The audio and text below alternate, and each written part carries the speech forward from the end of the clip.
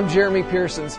On today's Believer's Voice of Victory, we are bringing you a special teaching by David Barton from Eagle Mountain International Church. Now, David is a historian and the founder of Wall Builders. And this message contains valuable, timely information that will equip you to vote the Bible in the polls next week. And if you missed yesterday's broadcast, go back and catch up with this. You can watch the broadcast for free on kcm.org or on KCM's Roku channel. Now, let's join David Barton as he begins today's message.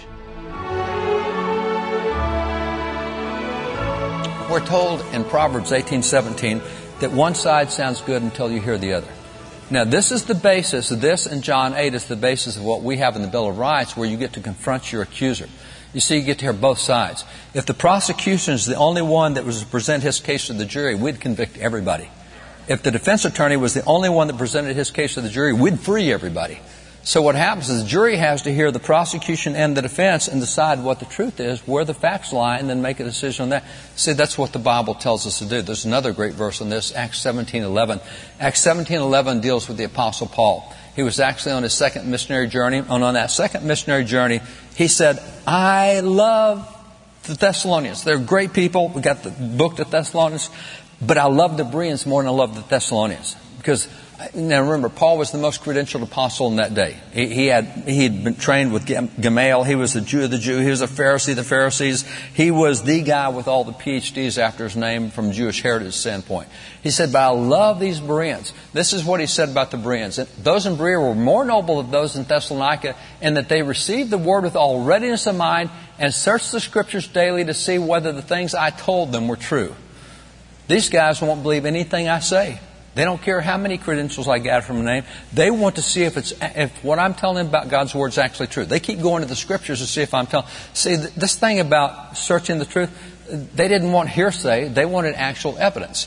And Paul said, I love these folks. They don't believe what they're told until they go check it out and see if it's actually true.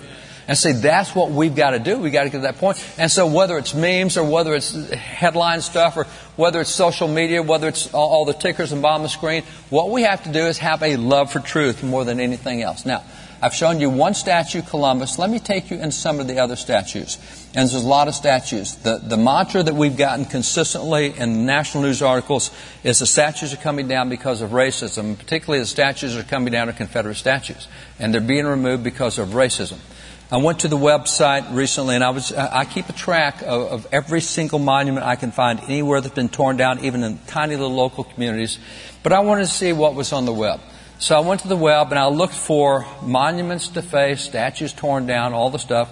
And the top two sites that came up listed nothing but Confederate statues. Okay, now we can have a discussion about whether Confederacy was total racist. And you can't say that it is, because I can point to David Farragut. David Farragut was a Confederate guy who came north and fought for the Union, became the top Union admiral. We have Farragut Square in Washington, D.C. We have Farragut statue in Washington, D.C. He is one of the biggest anti-slavery guys out of the Confederacy there is, and they tore his statue down in Washington, D.C. because he's from the Confederacy. No, he went to the north to fight for the Union, to fight against slavery. So you can't say that everybody who lives in the South is a racist, but that's just for discussion. I'm going to give them that. I'm going to say, okay, if it's a Confederate statue, let's just say it's racist. Okay, if we say that, then what do we do with, and that's not true, by the way. I'm going to show you this, what's happening now, and what you don't see in the news is more about hating America than it is hating racism. Now, racism is a bad deal. We all hate racism. If you don't, you're not biblical. You should be biblical enough to know Acts 17:26, to know 1 Samuel 17. All these verses where God says there's neither Jew nor Greek, there's neither slave nor free, there's neither male nor female. We're all the same in Him. Simple stuff. If you're a Bible-believing Christian, racism is intolerable for you. Just real simple. And that doesn't matter what it is. God does not look on the outside. He doesn't care what color you are. He doesn't care what color I am. And I really don't care what color I am. If I didn't look in a mirror, I wouldn't know what color I was. And that should not affect the way I think. What should affect the way I think is what God's Word says. And every one of us should strive to be that. So, just racism's bad. But that's not what all the statue stuff is all about. Let me take you through some statues as an example. Let me take you first to statues like The statue is based on this picture from 1863.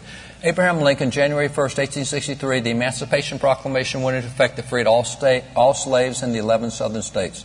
So as a result of that, a number of slaves who were freed, John Roy Lynch and a number of others I can point to, they took up a big collection of money to build a statue to Abraham Lincoln. They built that statue to Abraham Lincoln. The speech, the dedication speech, was given by Frederick Douglass, the great civil rights leader who had been a slave, escaped to the North, went to New York, and then worked full-time for the Massachusetts Abolition Society. So this statue is raised by the funds of former slaves who were freed by Lincoln. They called him the Great Emancipator. And the dedication speech was given by civil rights leader Frederick Douglass, but now the statue has to come down. It's in Boston, the Abolition Center of America back at that point in time. But this is a statue that we can't have anymore. Wait a minute, I thought it was about racism. Tell me where racism is in this, because this is not what the story is. The same thing when you go to Cleveland. In Cleveland, you have, and by the way, Cleveland, that's Ohio, I think. I think Ohio was on the Union side in the Civil War. They were. They gave a lot of lives to end slavery and racism. And this is the Union Memorial to soldiers and sailors, and it was defaced in Cleveland. So why are you defacing the Union guys? If we're saying the Confederacy is racism, it was the Union who ended that. So why are you going after Union statues? And then Ulysses S. Grant. Ulysses S. Grant is the military leader of the Union forces who defeated the Confederacy, who became a president, who passed 6 civil rights laws, one of which is the first law ever to make the Klan illegal and punish the Klan. And we have to tear down his statue as well.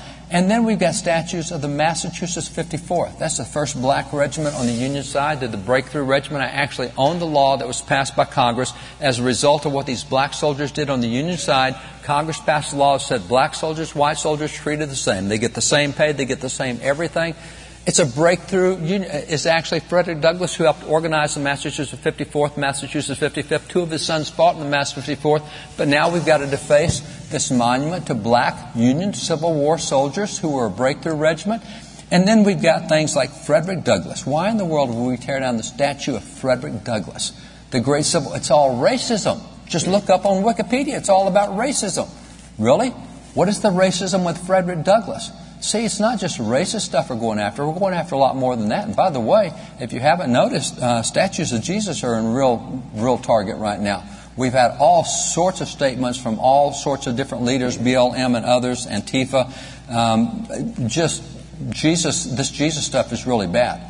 And so what we see as a result of that is the attacks on Jesus. Statues all across the country that are of Jesus are being torn down, defaced, being attacked, being vandalized. One of the Catholic statues outside a Catholic church was erected after World War II to honor Catholic veterans who gave their life in World War II, and they went over to that Virgin Mary. They tried to burn it down, tried to tear it down. Were not successful. They did damage it, but it was a serviceman's memorial.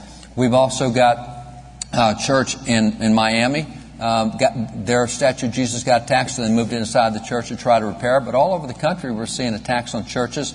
Junipero Serra is the Catholic priest who founded California. He's the guy who brought the gospel to California. And so his statues have to come down. Actually, wherever his statue is getting defaced and torn down. And even the churches he started back then in 1771 are being burned down because we can't have Christian stuff there. So these missionaries are bad. And by the way, not just Junipero Serra, there were a lot of missionaries to California. Four of the mission churches from back in the 1700s have been burned down because that's all bad stuff. You see the church closes after vandals paint satanic symbols on the outside of Connecticut Parish. And actually that week there were 11 churches that were attacked and defaced. You've got St. John's Church in Washington, D.C. St. John's Church in Washington, D.C., the Church of the Presidents. John Adams started going to church there when he was President of the United States. He's the first president to move into Washington, D.C. And every president since then has gone to church there, and it's got to be attacked and torn down. So not just Catholic, but Protestant. And then when they didn't get it fully done, a week later, they came back after it again, going back again. And then you may have seen what happened in Montana. We're taking down 10 Commandments. We've got to vandalize 10. What does this have to do with racism? It doesn't. It has to do with traditional values in America. It has to do with military. It has to do with religion. It has to do with faith. It has to do with the nation itself. It has to do with anything that's traditional in America. We're going to say it's racism, and we're going to claim racism. That way everybody will support us. It's not stopping there. Here's what happened in Portland, burning Bibles. Now, I can pretty easily show you that racism ended because of Christians who used the Bible as abolitionists and led the force on the other side. Anytime something has gone right in America, it's because Bible people took those principles and went the right direction.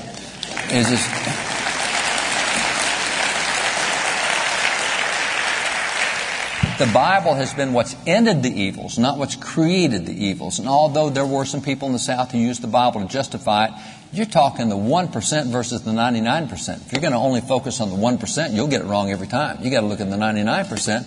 And the Bible is really what brought liberty and freedom and equality and so many other things. So we've got that, but as if that's not enough, let's go through Washington, D.C. and just take down 12 memorials there. And by the way, those memorials are often military memorials. This is the World War I memorial in Pittsburgh. This is the World War I memorial in Kansas City. This is the World War I memorial in Birmingham. This is the World War II memorial in Washington, D.C. This is the World War II memorial in Indiana. This is the World War II memorial in Merced, California. All these guys lost their lives in World War II, so we have to face all that, all the sacrifice from Merced local folks. This is the World War II memorial in Charlotte. And just keep going through. Why would you attack the 9/11 memorial? Why go after 9/11? And then this one. This is mystifying. This is one of the memorials attacked in the face. Clayton Jackson McGee Memorial. These are 3 black guys that were lynched wrongly because of their race. And this is a memorial to the victims of racial injustice. And we're going to tear it down too? We're going to deface it? We don't have a clue what we're doing unless you can say they're historically illiterate or you can say they're anti-America. Either way. Because either way, it's a bad deal for the future of the country. You hate the country because of what your education has taught you, but you don't have a clue who these guys are to even... It's like Columbus. We tear Columbus down without knowing a thing of what he did. We just are told he's a bad guy. And so this is where if you don't believe the truth, if you believe a lie, delusion enters, you'll act on the lie, and there'll be high consequences as a price. And this is where America is right now in so many areas. So it really is about hating America. And by the way, with all these statues that are coming down, don't think that I'm suggesting these guys were perfect, because they weren't. We know they weren't perfect. Oh my gosh. The Bible tells us all have sinned and come short of the glory of God. We don't put statues up to perfect people. That's just not what we do. We're told in the Old and New Testament both that back up a minute. We're told in the Old and New Testament both that there's none righteous, no, not one. I think the best way to handle statues and handle people we would call to be heroes is to look at what the Bible says about Noah. Remember the time of Noah, how bad things were? It was so bad that God said, I'm going to wipe it out and start again. So we're told in Noah, in Genesis 6:9, it says, Noah was a righteous man. And he was. You look at the condition of the world then, but notice the Bible also says he was a righteous man in his generation. Now, why would it say that? Because if you remember, when Noah got off the ark, he had trouble with public drunkenness. Fall down dead drunk is what he was after he got off the ark with the sons and the stuff that went on, brought a curse on the son. But Noah wasn't killing people. He wasn't raping people. He wasn't stealing their stuff. He wasn't perfect, but compared to his generation, he was miles ahead. He moved the world forward in his days despite the fact he wasn't perfect. And so that's what we do with statues, is we say this is somebody that in that time moved the world in the right direction. They took a step in the right direction. They're not perfect, but they took a step in the right... See, that's what we used to understand about statues. And by the way, if we're going to cancel everybody who's not perfect, all these kids are going to be canceled too in the next generation, because all the iPhones they're using were made by slave labor in China. And all the Nike shoes they were wearing are made by slaves in China. And all the Christmas lights are put up. Well, they don't do Christmas because that's religious. If they were putting up Christmas lights made by slaves in China. See, when the next generation, these guys supported slavery. They gave money to Apple. See, they don't even have a clue. The standard they're using, we're told in Matthew 7, whatever standard you use to judge others will be the standard used to judge you. This stuff's going to come back on their heads in a way that they won't understand. But see, this is what we've done in the culture. We no longer teach truth. It's no longer our focus. So loving the truth is the key here. Now, in loving the truth, I want to focus on 2 other things that go with it. We should love the truth biblically. But in America today, that now means we have to find the truth. Because the truth is no longer readily available like Columbus. I'm going to guess that 95% of you had never heard those facts about Columbus. We haven't taught them in a few generations in America. So now, how do you know the truth? You're going to have to go dig it out. It's now hard work to know the truth in America because it's been gone for a good while. We've been assuming the schools had good intentions, the media had good intent. You can't make that assumption anymore. You're now going to have to check everything. Check me, by the way. You need to check what I'm telling you this morning. You need to check and see if maybe I photoshopped all those statues that are coming down. Maybe I photoshopped all the information about Columbus. Maybe I made it up. You have to go find the truth. And so that now means hard work. And this is something Americans haven't liked for a good while. We want it delivered to us on a platter. That's why I have my phone. That's why I have my social media. I got Facebook. That's all I need. No, it's not all we need anymore because now even Christians are confused about the truth. As you saw, only 1 out of 2 Christians even believes there is absolute moral truth. So you now have to work harder than you ever worked before. And that's going to be a character question for all of us as Christians. Are we willing to work hard? Because now we have to change our lifestyle from what we've had for generations in America. But we have to do that if we're going to go after the truth. So finding the truth is important. And the third thing I'd point to is defending the truth. And defending the truth now takes courage. It takes more courage than been required in our lifetime. We saw polling 3 weeks ago that tell us that 77% of traditional value Americans, we right here, we now self-censor due to the current climate in America. We're not going to take on stuff in the culture and talk about it because we know we'll get attacked if we do. We know we'll get attacked at work or social media or whatever. We know that we make ourselves a target, so we're just going to hang. We're going to lay low and keep our head down under fire. Can't do it anymore. Truth will not prevail if we don't talk about truth, if we don't confront people who have it wrong, if we don't start defending the truth, it will not prevail. We cannot be passive on this. And this thing about, well, I'm afraid to say something because I'll get attacked. Hey, guess what? Bible's really clear. The fearful and cowardly have no place in heaven. If you got trouble with fear, you need to confront that because that's not from God and it will not allow you to enjoy what God wants you to enjoy. The cowardly don't get into heaven. It's time to have some backbone as Christians. It's time to speak with confidence and stand up. It's time to confront. We're told in Romans 15:14 that we're competent to confront. We're told in Ephesians 4:15 that you speak the truth with love, but you speak the truth. We got to get back to doing that. So with us, truth is a big deal, and you've got to have courage for it. So with truth, we're going to have to love the truth. We're going to have to find the truth, which means hard work. We're going to have to defend the truth, but that's the basis of what we have to do. We've got to get truth out. If you look at Adam and Eve in the garden, the creation of man in the garden, why did God create man? Well, the answer that's been given since 1546 when the Scottish Shorter Catechism came out is man's chief end is to glorify God and enjoy Him forever. That's good. I like that. But is that what the Bible says? Is that why God created man? Is that the reason we find in Genesis? No, it's not. When you go back and look, while that is a very admirable goal for all of us, that's not what the Bible says. In the Bible, what you find is in Genesis 1 and 2, you have the story of creation twice. You have Genesis 1, then you have Genesis 2. It's like here's the 30,000-foot view and here's like the 15,000-foot view. So you see what happens on day 1, day 2. And so God creates, and He separates the firmaments, the water above, the water below, and He separates the land and the sea, and He separates the light from the night and the light from the day, and He creates everything on the earth. He creates the fish and then everything on the earth and the animals, and then He creates man. And so going through all of the stuff that God creates, we're told why He created man in verses 5 and verses 15 of chapter 2. In verses 5 and 15 it says, God looked at everything He had created, and behold, it was good, but He saw that He had no one to tend His garden. So He made man. 2 verses. We're told that God saw that He had no one to take care of His stuff.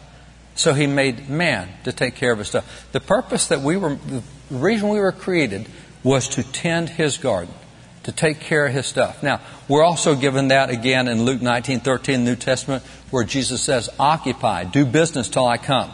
It's all about tending His garden. The way it's covered now in Christianity, we talk about the 7 mountains. That's all His stuff. The Scripture says the earth is the Lord and the fullness thereof. Everything in it is the Lord's. So, business, government, family, religion, media, education, it's all His. We ought to be taking care of His stuff. We ought to be taking care of education and media. We ought to be in all of these areas. See, this is His garden. This is what He left us, and this is our commission, is to take care of His stuff. Now, notice that one of those areas is the area of government. In the area of government, the easiest way to take care of His stuff is what's going to happen in just a few weeks, and it's going to be voting. We've got a vote to cast. As Terry said, you need to have that voter registration. Jerry Falwell, who used to be really blunt in his church in Virginia, he would say, everyone stand up. They'd stand. Everyone who's registered to vote, sit down. Everybody else that wasn't registered was left standing. And they went and gave them voter registration cards and filled them out right there in service, right in the middle of service. Because you're gonna take care of... Hagee goes a little further. He says, all you sinners that are still standing, you're going to register to vote. So, nonetheless, this is one of the simplest ways to take care of the garden. But the only way we can do that is to have a biblical view when we vote. We can't vote on what some party's truth is, and we can't vote on what the media's truth is. We can't vote on what our friends' truth is. We got to be that 1 out of 16 that actually read God's Word and see what God's truth is and how God looks at the elections. What issues are most important to Him? Every presidential election will have 40 to 50 different campaign issues. God has told us His top 4 or 5. He has told us real clear. He says the judges of the land will determine the righteousness of the land, Isaiah 126. So I'm going to look for the right kind of judges. Which presidential candidate gives me the right kind of judges? He's also told us in Genesis 12:3 that if you bless Israel, I'll bless you. If you don't bless me, I won't bless. So how that presidential candidate deals with Israel. He's also told us in the 10 Commandments, don't shed innocent blood. Well, that goes to abortion, so I want to see where you're on abortion, because God won't bless any land that sheds innocent blood. We're also told, He says, don't commit adultery. What He said is, I want sexuality contained to a man and a woman inside marriage. So anything outside of man and woman sexuality outside of that is wrong. This is just not biblical. 10 Commandments let us know. So there's those 5. There's 3 out of the 10 Commandments that are real simple. And the other one is the first of the 10 Commandments. He says, acknowledge me. I am the Lord thy God. If I don't have the freedom to acknowledge God at a graduation, or freedom to acknowledge God in health care, or if I'm Little Sisters of the Poor, so religious liberty is what that's talking about. So when you look at judges, you look at Israel, you look at religious liberty, you look at abortion, you look at LGBTQ, those are 5 issues God's weighed in on. Now, not all Americans may think the same on that, but God thinks the same on that. And we who are of His Word need to think the same on that.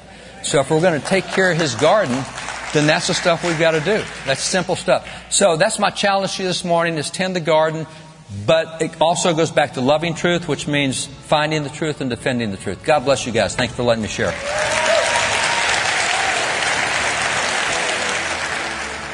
We hope you enjoyed today's teaching from Kenneth Copeland Ministries. And remember, Jesus is Lord.